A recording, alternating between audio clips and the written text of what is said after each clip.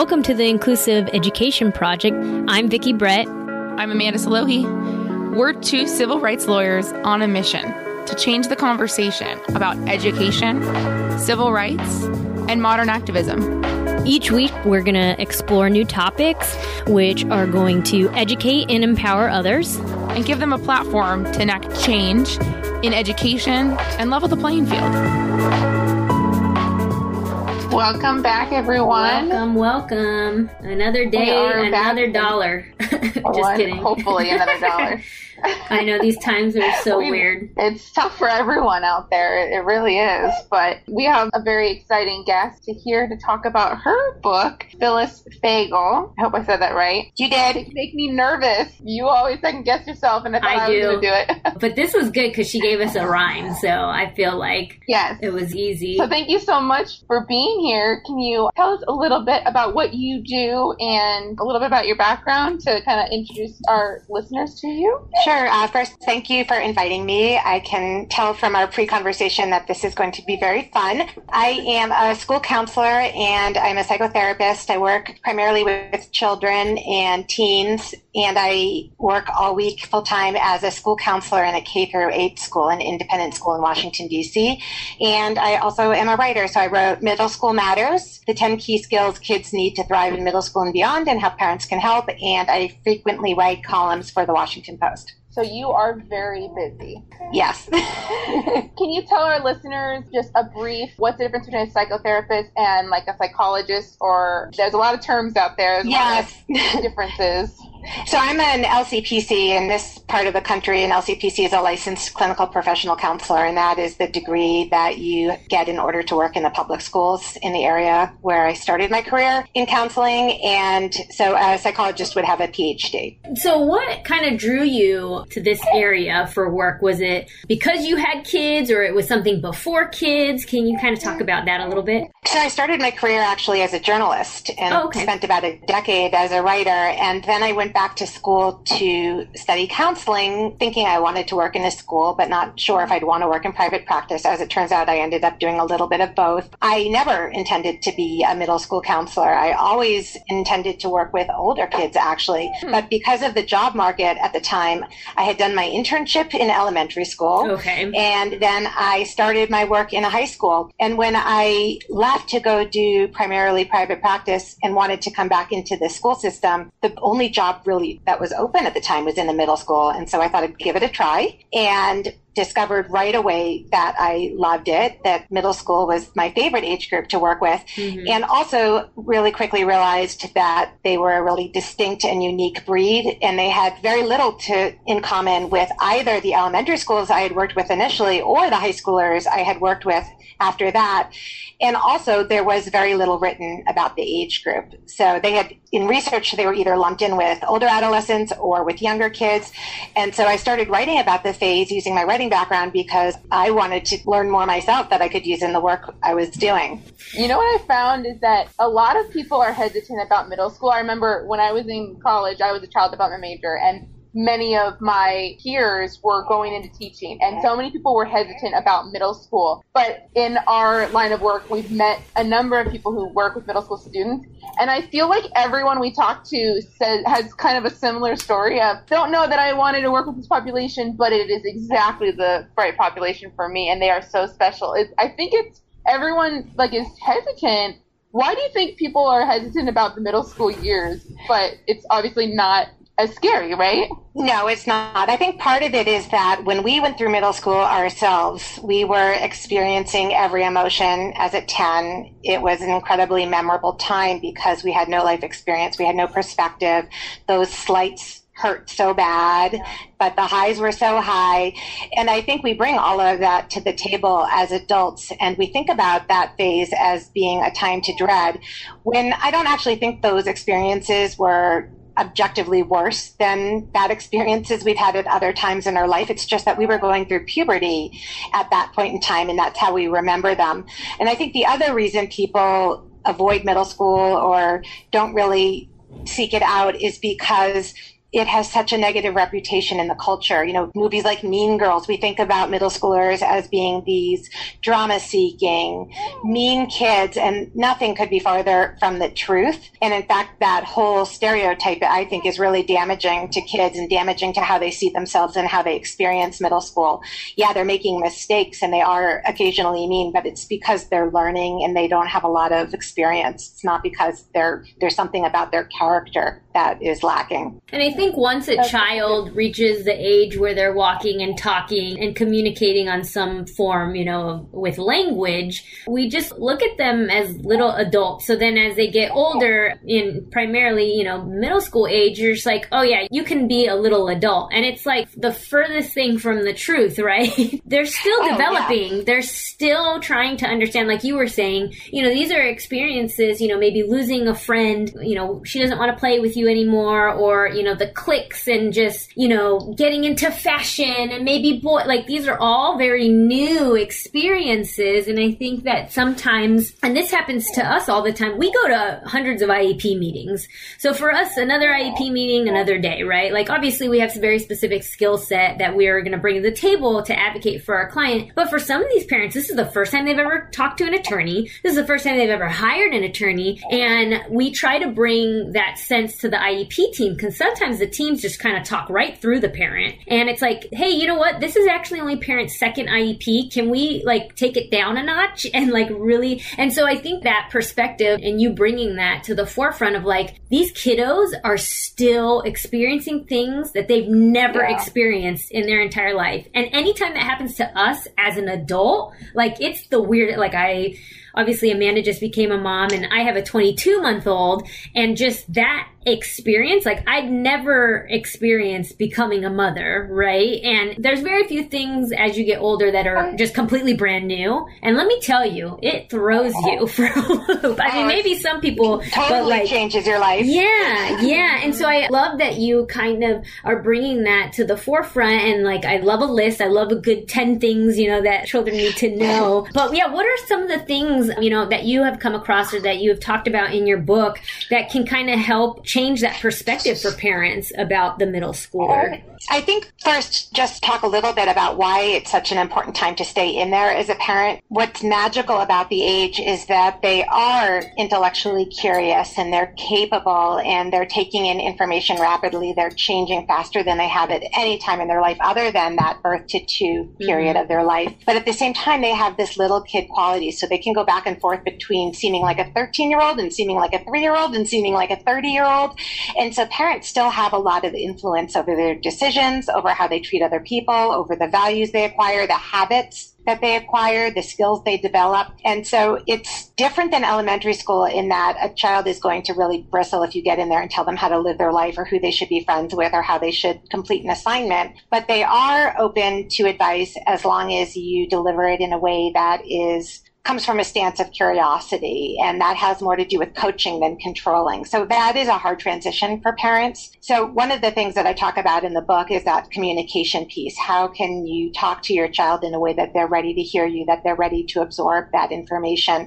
And in some ways, it's not that dissimilar from what you were talking about with the adults at that IEP table. It is really intimidating to sit at a table with 10 educators and a couple of attorneys at once. And in some ways, that is an empathy building moment to imagine what it might be like to be a middle schooler. It's something you can use going forward. Imagine how you felt at that table, your first IEP meeting. That's what a middle schooler feels like every single time they walk into a building or try to make a new friend or try out for a team or have to give a presentation in front of the class or get dumped by friends. And the list goes on and on and on. And so it's just a time defined by so much churn and change. And I think that is important for parents to take moving forward, simply because it's so easy to just get caught up in the little dramas that are life, right? And even as adults, I mean, there's plenty of adults that, don't know how to socially or how to emotionally regulate themselves. There are some healthy options, meditation, going for a run, but those are all, temporary. temporary. And then there's some not so good ways, potentially, I don't know, having a drink or two can kind of take the edge off. But we can make those decisions as adults. And I think that, for children, being able to kind of recognize, I think the saying is 10% of life is like things happening to you and 90% is how you react to it or something like that, right? And it's so true, but it's so easy for us to get caught up. What pieces of advice do you have for parents? And I'm sure it's in your book, but if you wanted to talk a little bit about what it is that, your book kind of focuses on. Well, in terms of that 90% reaction piece, which is true, if you have a negative experience and you only fixate on that and you discount everything else. Let's say 20 people tell a 13-year-old that they love your haircut. And then one person comes along and says, oh, you got a haircut. Right. And devastating. The rest of that day, that kid is going to be walking around saying, oh my God, what is wrong with my head? Right. So one of the skills we want to be teaching kids in this age group is to really challenge those what I call lies they tell themselves, to pull their thoughts back to the middle. That is such an important piece of self-regulation because your thoughts impact your feelings. Your feelings impact your behavior. So if we can nip it at the thought level, then we are going to really be able to help them self-regulate. I also will tell kids it's not like you can control your feelings. Emotions are like a train going through a tunnel. You have to go all the way through. But you can control how you behave. And so in middle school, and that's when kids get into some trouble, maybe they hear a really juicy piece of gossip and they want to be liked, they want to be the center of attention, they want to have the best story at lunch, and so they share it. And what we want to be helping them understand in this age group when they're going through this period of their life is that, what feels even better is to be known as somebody who's evolved, as somebody people can trust. But they don't instinctively weigh the options. Everything is impulsivity. And so we can help them slow down and think through what that situation might look like, what might happen on the other side as well. Well, and a lot of this is just like, how you kind of work on yourself just in general as adults. It takes practice, right? It's not something that is going to come naturally automatic, even for adults, even for people who, know that they should do X, Y, and Z. It's going to take practice. So I love that you're talking about it in the middle school age, because I think too often we talk about high school as being the time we are helping kids get ready for the real world. But if they've already developed some maybe bad habits or some habits that aren't as helpful, and they get to high school, not that it's too late at that time, but it's going to be a little bit more challenging than if we can start them off on the right foot when they're starting to go through, these new changes, like in middle school. Like, it's not too soon to start. Not at all. And in fact, it's such a low stakes time. I always say middle school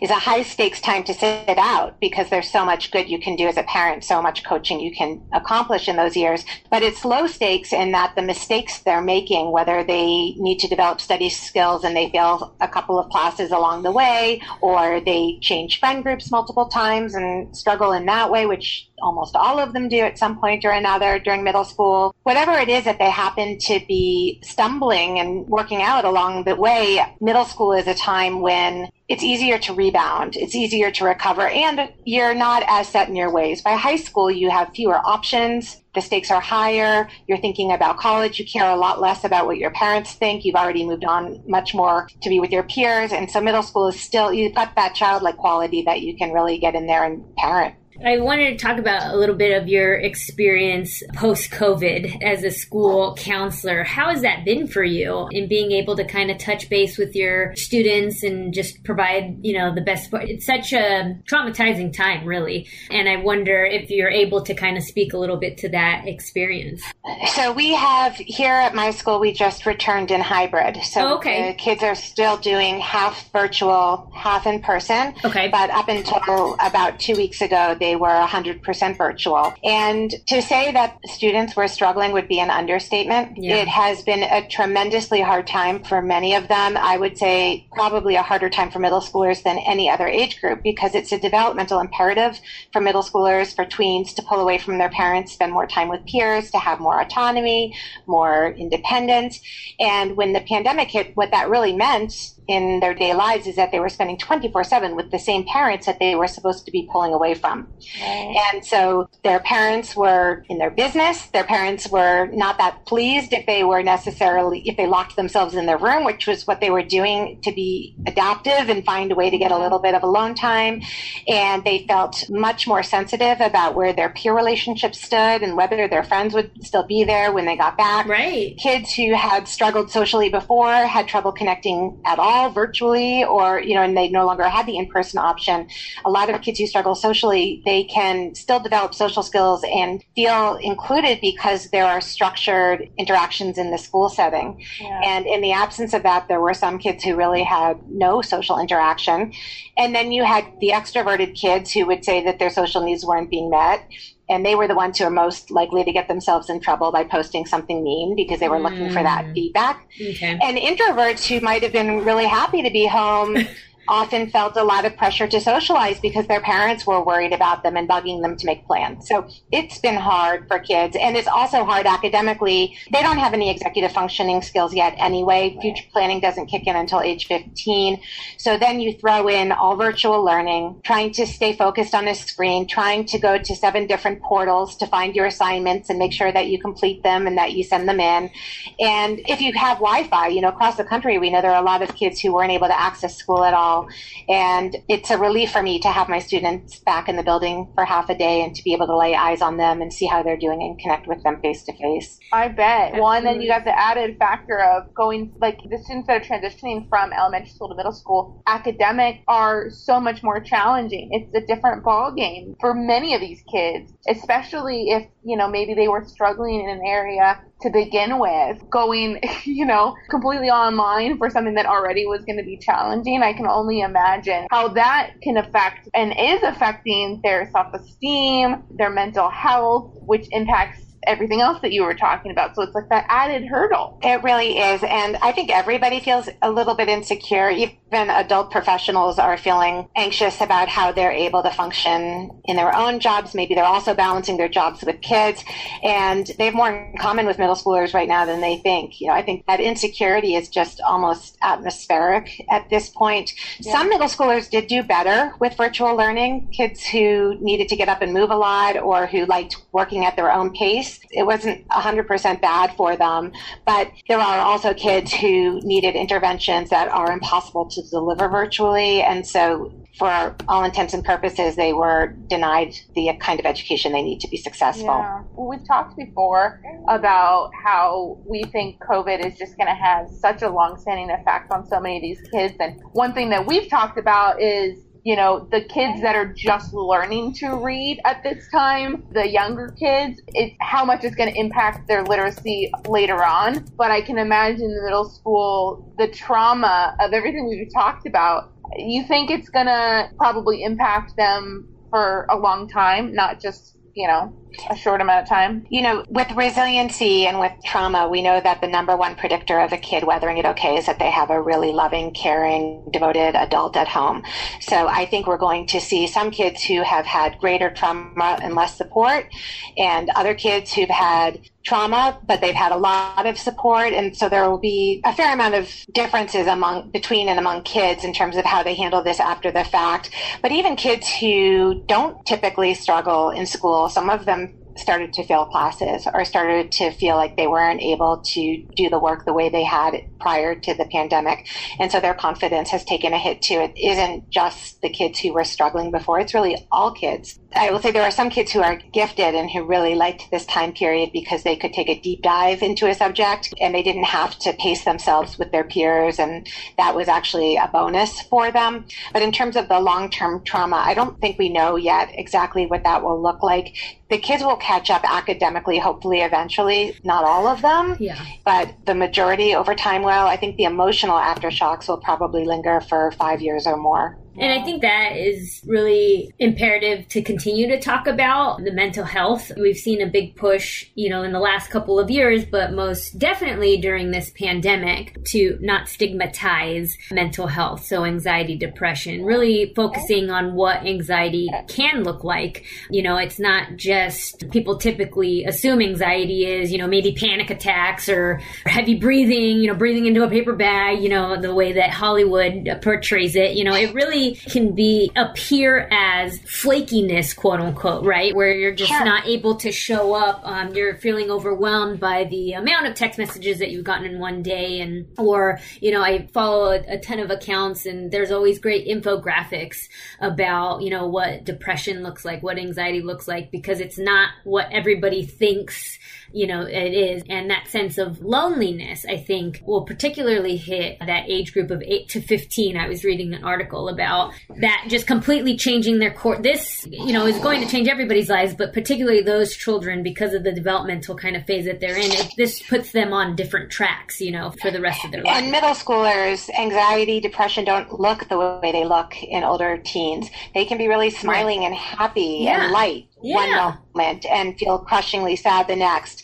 So it's more often missed. Depression and anxiety are missed more often in younger adolescents than in older adolescents. On top of that, younger adolescents don't have as broad a feelings vocabulary, and they don't have as deep an understanding of those mental health conditions. They don't know when they should be asking for help. They might ask a peer instead of an adult, not recognizing that it's too big of a problem for a peer. Right. And one statistic I heard recently that was truly shocking to me was that 50% of kids have thought about suicide or self-harm during the pandemic. Wow. And before the pandemic, we already had a doubling in suicide among kids ages 10 to 14. So mental health issues were already on the rise and a problem. And it's why we want to be prioritizing relationships over rigor. Right now. I mean, it's absolutely heartbreaking. I mean, you see, scenes of it, especially pre-COVID, of, a 9-year-old taking his own life, and us as adults thinking, oh my goodness, it's just a phase.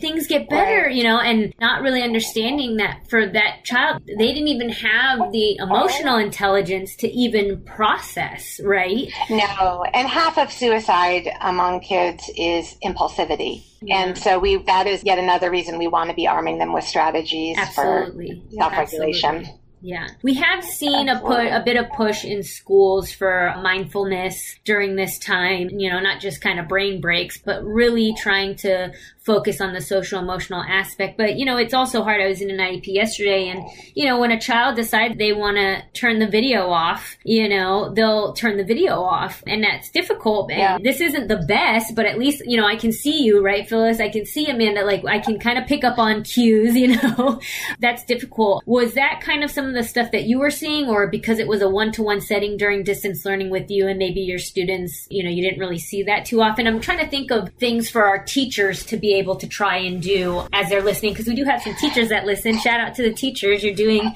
the best you can. Shout out to the teachers. Yeah. The video camera is a major issue for middle schoolers because they're already so self-conscious, and they cannot stand many of them cannot stand seeing themselves on the screen. But meanwhile, they're going to be less engaged in the class if they're not on this screen, and their teacher is going to not be able to gauge their level of understanding in the same way. And it's horrible for the teachers to be talking to a bunch of black squares too. Absolutely. So what I've been advising teachers to do is, particularly in schools that are not requiring the camera, and most schools are not requiring it as an equity issue, because it's impossible to know if a kid doesn't want to be on camera because they're sitting outside, at Taco Bell to get Wi-Fi, or they're in a bathroom because it's the only place in the house that they can zoom into their class, or there might be violence in the household. But then there's another group of kids who are just anxious about it, but do want to build the courage to be on camera. So I encourage teachers to inquire, to let them know that if they're able to be on camera, that's great. If they're not, I'm happy to accommodate that, but let's talk about it. But if you're not on camera because you're really self-conscious, but you want to build your courage muscle, let's figure out what we can do. Maybe you can be on camera for the first 5 minutes and the last 5 minutes, or maybe you just show me your forehead so I know you're there. Like a plan. Or you are on camera. Yeah, exactly. Or you're on camera. Perfect. And sometimes it aims at the ceiling, but for the most part, you're there. Right. So working toward those goals, because I think if we just blanket accept the kid is not on the camera, we are missing an opportunity to connect with them. And one of the misconceptions is that if kids are not on camera, that they don't want to connect. They absolutely still want those relationships with the teacher. Absolutely. This IEP meeting, the kiddo was a little bit older, but still the mentality of one in middle school. And, this was the first time they were talking about why he had his camera off. And I was like, how are you, but this is the first time all the teachers were in the same room, right? And one, for his history teacher, he's like, I've never had a problem with him and his camera, because the first teacher was his check-in teacher. And she's like, he never has his camera on. Then the history teacher goes, he's like, I've never had a problem. I mean, the science teacher goes, yeah, he never has his camera on. And I kept asking, have you asked him why?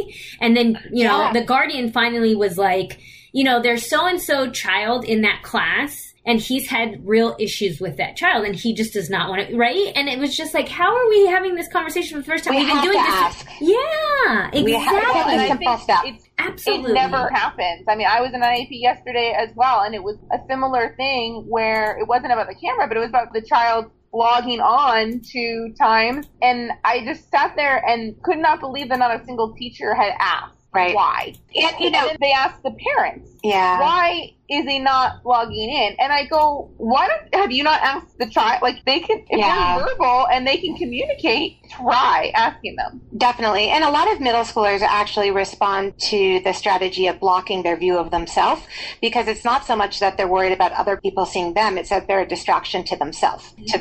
They just do not want to be staring at their image. And if you watch a grid of middle schoolers in a class, often you'll see them making funny faces or fixing their hair or adjusting their body because they're so uncomfortable in their own skin and they're forced. I mean, yet another insult to injury of this pandemic for middle schoolers is that in addition to being with their parents 24/7, they have to stare at themselves for 8 hours a day. Right. Yeah. Which is I wouldn't like doing that. No. It's just too much screen time, and we all get it, and we're trying to work through it, and I think that even though it's so obvious to us what you're saying, it's the first time that, it's really washing over us and we're having that opportunity. And I'm sure that there's administrators out there that are listening, and it was just like, have we asked? Like I said, we're so caught up. And what was the story that we were saying to ourselves? Well, we don't know if it's this or if it's that. And it's just like, well, let's just ask to find out what it is. Is it bullying? He's uncomfortable, in his own skin. Is it something that we can set up a plan to work through? I love that idea. That was such a great idea. Or do they just need a snack in the middle and maybe they can turn the camera off for this? Or there was another situation that I heard about where the child had divorced parents, and in one of the homes they felt comfortable being on camera, but in the other home there was less stability. They did not feel comfortable, but because they didn't want any questions, they kept the camera off in both settings. Oh, interesting. But once someone asked and they recognized that they wouldn't have to turn it on in the other one just because they had it on in the first home, then they were okay leaving it on for the times that they were in that first family's home, right? That parent's home. And then that's at least half the time that the teacher has more information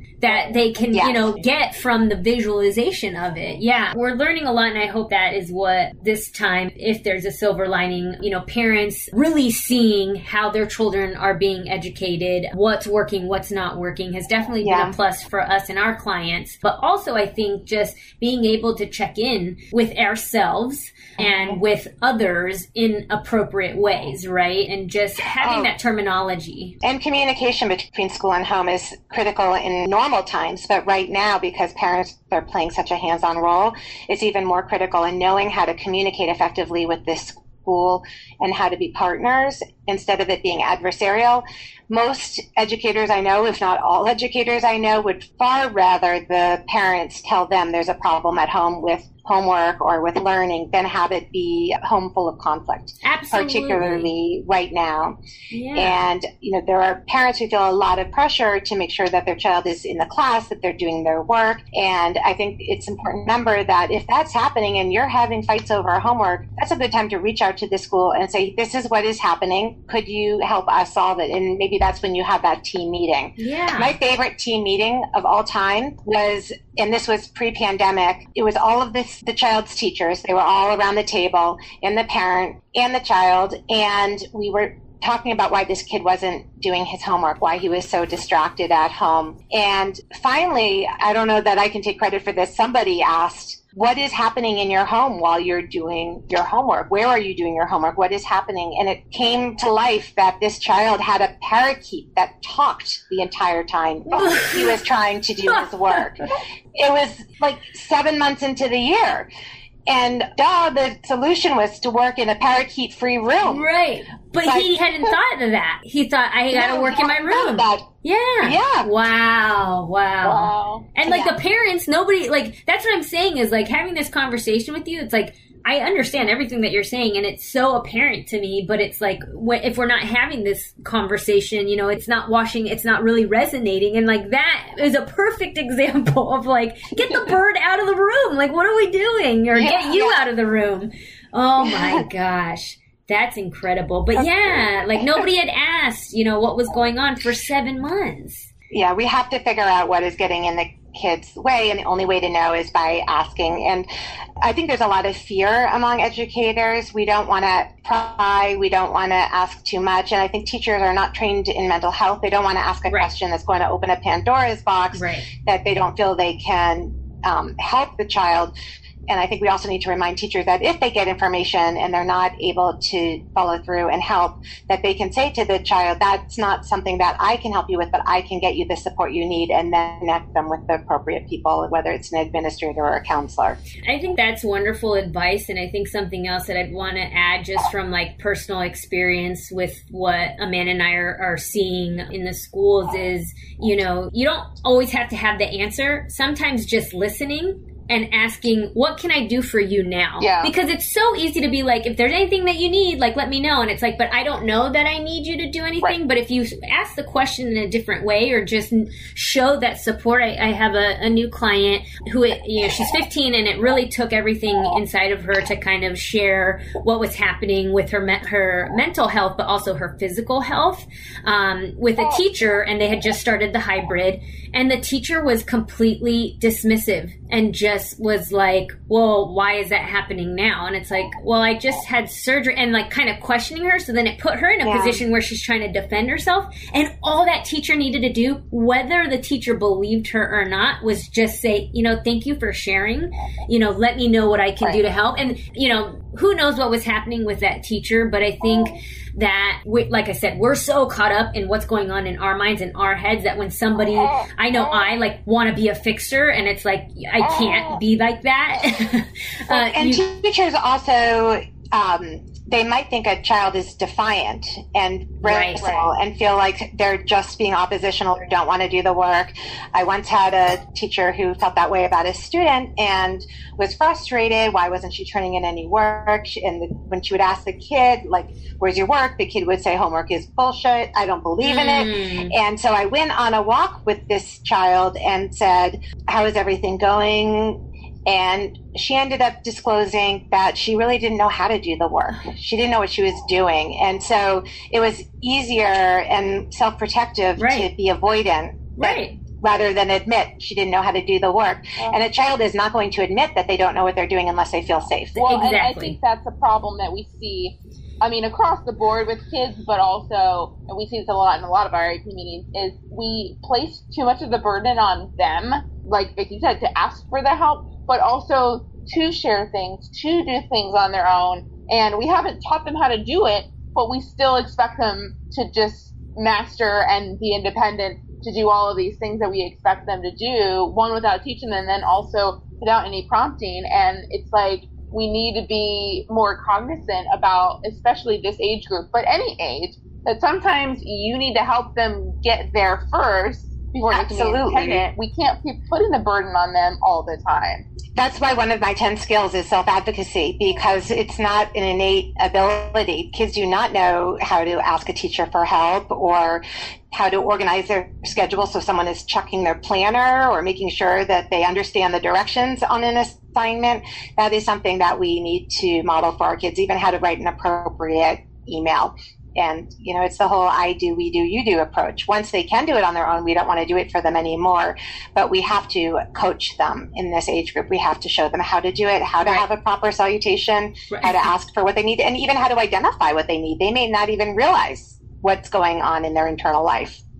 Absolutely. Yeah, absolutely. Oh, man, I wish you could work with all of our students. I know. But no, we just thank you so much for your time and your insight and your experience, and for this wonderful book that I think can help parents and any administrator really kind of either dip their toes into the middle school pool, if you will, or just kind of help with this seemingly wonderful and not dreadful time in our children's lives. Definitely. And I think if you understand the age, and if you understand how their brains work during this phase, then you stop taking it personally, and it's so much easier to start from a place of empathy and curiosity and to get better results. And to be kind, which is a constant reminder. And it seems so easy, but it's not as easy as everybody thinks. Well, Phyllis, again, thank you so much for coming onto our podcast and sharing about yourself and your book. If people wanted to reach out to you or wanted to purchase the book, what is the best way for them to do either of those things? The book is available on Amazon. The book is available in most bookstore websites. And I have a website. It's phyllisfagel.com. And most of my articles and my email is there as well if anyone wants to reach out. Excellent. Perfect. Thank you again so much. And we hope everyone goes and checks it out. And we will see you all or talk to you all. We are not seeing anyone. I know. Take care, you guys. We'll talk to you later. Bye. Thank you.